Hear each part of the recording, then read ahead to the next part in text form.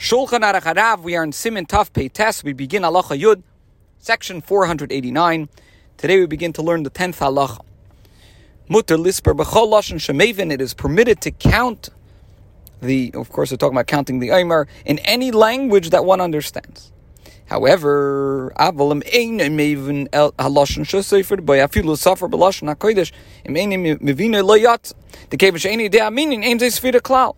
However, if one does not understand the language in which he counts, he does not fulfill his obligation.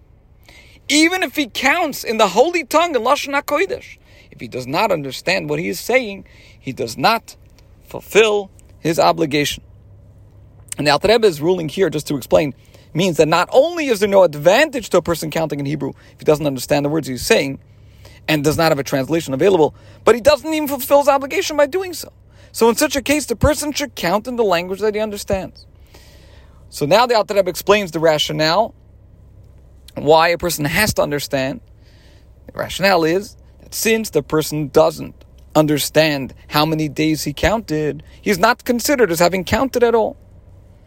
Alter Rebbe says a similar thing when it comes to beer chametz, the nullification of chametz. He says the following.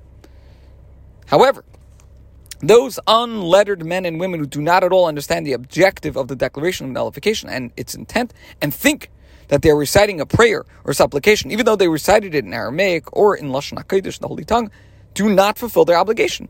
Why? Because fundamentally, nullifying one's possession of chametz and declaring it ownerless is entirely dependent on the feelings of one's heart.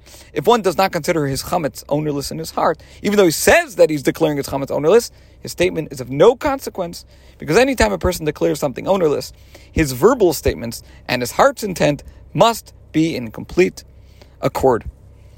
Alter Rebbe says more on this in other places, section 62, 124, 185, and 527, where he stresses the importance of understanding the declaration that one makes. And the Rebbe in Sicha expands on what the Alter Rebbe says here. He says, this ruling indicates that the mitzvah of counting the Omer is not the act of verbally counting the days, even though counting verbally is required, but the person gaining awareness of the day. Without a person's awareness, that's their thought and intent, not only does he not fulfill the mitzvah of counting, it's as though he did not count. To quote the Alter Rebbe, he is not considered as having counted at all. Ein zoi sfira klal, as we just mentioned at the end of this halacha yud.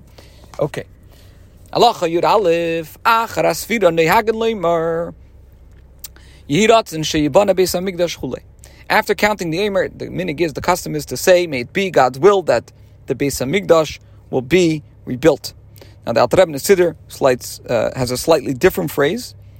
May the merciful one restore for us, which means may the merciful one restore for us the service of the Beis Hamikdosh speedily in our days. So the reason for this inclusion, why do we ask Hashem that the Beis Hamikdosh should be rebuilt after counting the Omer, is because in our times, in the present era, we are counting as a zecher lamikdash, merely as a remembrance of the Beis Hamikdosh, as we have learned in a previous shir. In truth, however, this counting does not constitute the performance of a mitzvah at all, because the mitzvah is to count from the offering of the Omer. And in the present age, we don't have an Omer offering to count from. It is only that our sages ordain that we count as a remembrance of the Beis Hamikdosh. Therefore, we pray that the Beis Hamikdosh be rebuilt, so that we can fulfill the mitzvah as ordained. Alter Rebbe now adds in the parentheses, V'yesh noyagin mitamei dulahem leimar achar kach mizmar elikim yichanenu v'yivarchenu v'ana b'choyach v'riboynoi shel olam. There are those who, for esoteric reasons, customarily recite the Psalm 67, which begins, may God be gracious unto us and bless us, the prayer ana b'koyach, and the supplication beginning, Master of the world. Now all of these practices are rooted in the Kabbalistic concept that the act of counting the Omer helps us to refine our emotional attributes and facilitates our eliciting influence from the corresponding sublime Sfiras, and the Alter Rebbe does include these passages in his Siddur. And it is the Chabad custom to recite all of these after counting the Omer. This concludes Halacha Yud Aleph and today's shir.